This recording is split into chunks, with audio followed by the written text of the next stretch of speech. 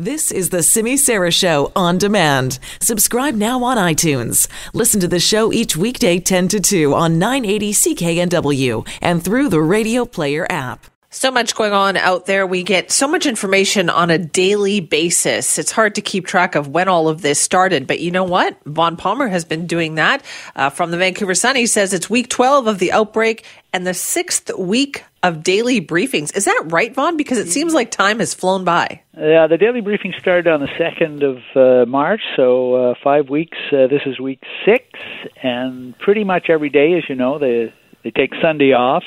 Nearly all of them are Dr. Bonnie Henry and Adrian Dix, and yeah, I mean, it is not just that thanks to NW carrying them live and Global TV, BC One broadcasting them live, they're the hottest show in the province. I mean, it's one of the interesting things about the experience, Simi, is you ask questions all the time at press conferences, and it's just you and the politician in the room and your colleagues. But in this case, now you get critiqued online. So true. I got a note. Here's an example. I got a note the other day saying, "You said prioritize. The correct word is prioritize." Welcome to my world, Vaughn. Welcome to my world. I know, and I can just imagine what TV people have to put up with.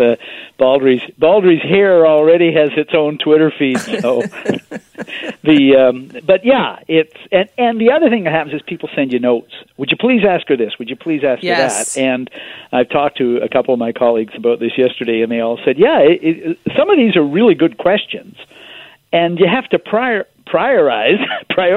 the questions because you're only getting one, right? You get online, you register, they ask for your name. The person who actually calls on the reporter to ask the question is a communications director in the government, so she knows who she's calling on. I'm told that most days there are about 100 reporters of every kind waiting online, and you get 12, a dozen, a little over a dozen some days, questions.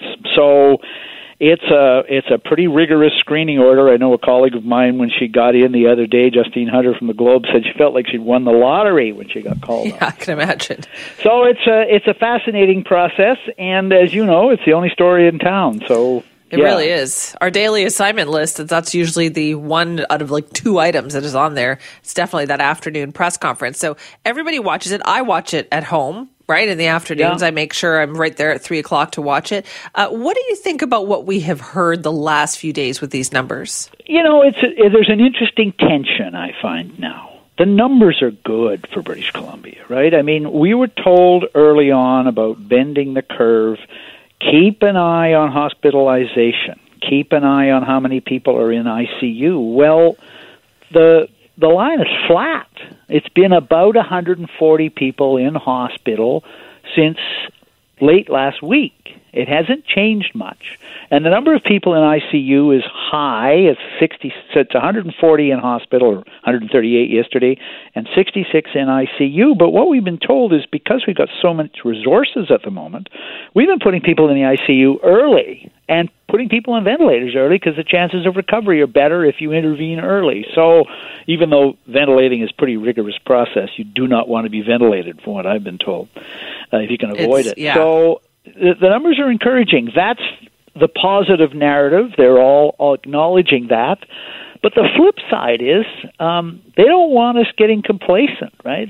Yesterday's theme was very much, folks, there's a holiday weekend coming up and all these big religious holidays, and we can't let our guard down. In fact, stay home, physical distance, isolate, don't go out in big groups.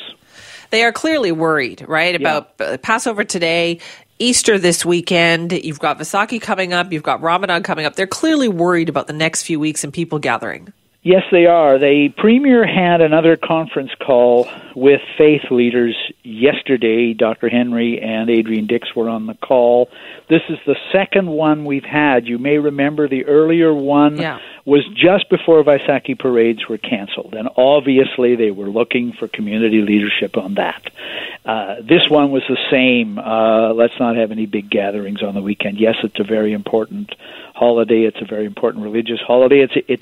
it's important. Faith leaders are important to helping people through this process, but at the same time, they wanted that leadership. So yes, they're worried that we've made progress. Clearly, the key numbers are headed in the right direction. That's all good, but it's because people have been doing the right thing in British Columbia, so they want us to keep doing that.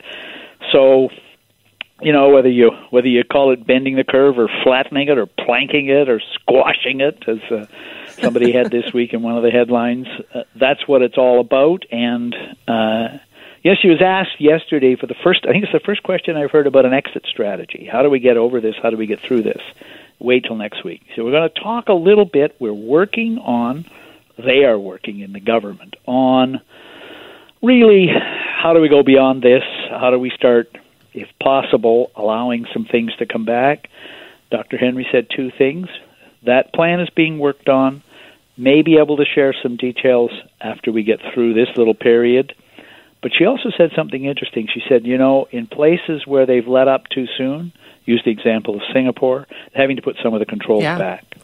That was a big one. I also noticed with interest when they update you on how many people have offered to come back and work even though they are retired, and they've got some good numbers on that. Yeah, they have. They put out the appeal through the Doctors of BC and through the Nursing Association, and they've had 880 nurses of one kind or another have reactivated.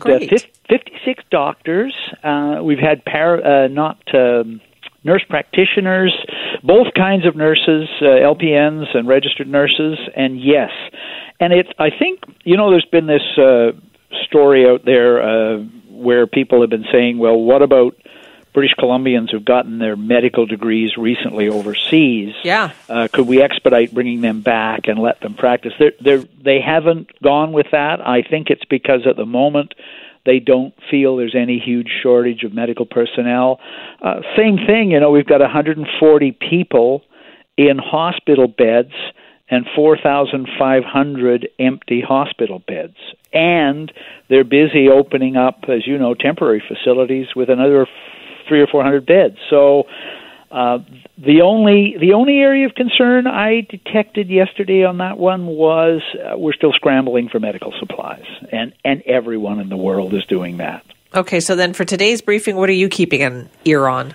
I'm kind of interested in what we can learn from other places. One of the things you keep asking is, why not this, why not that?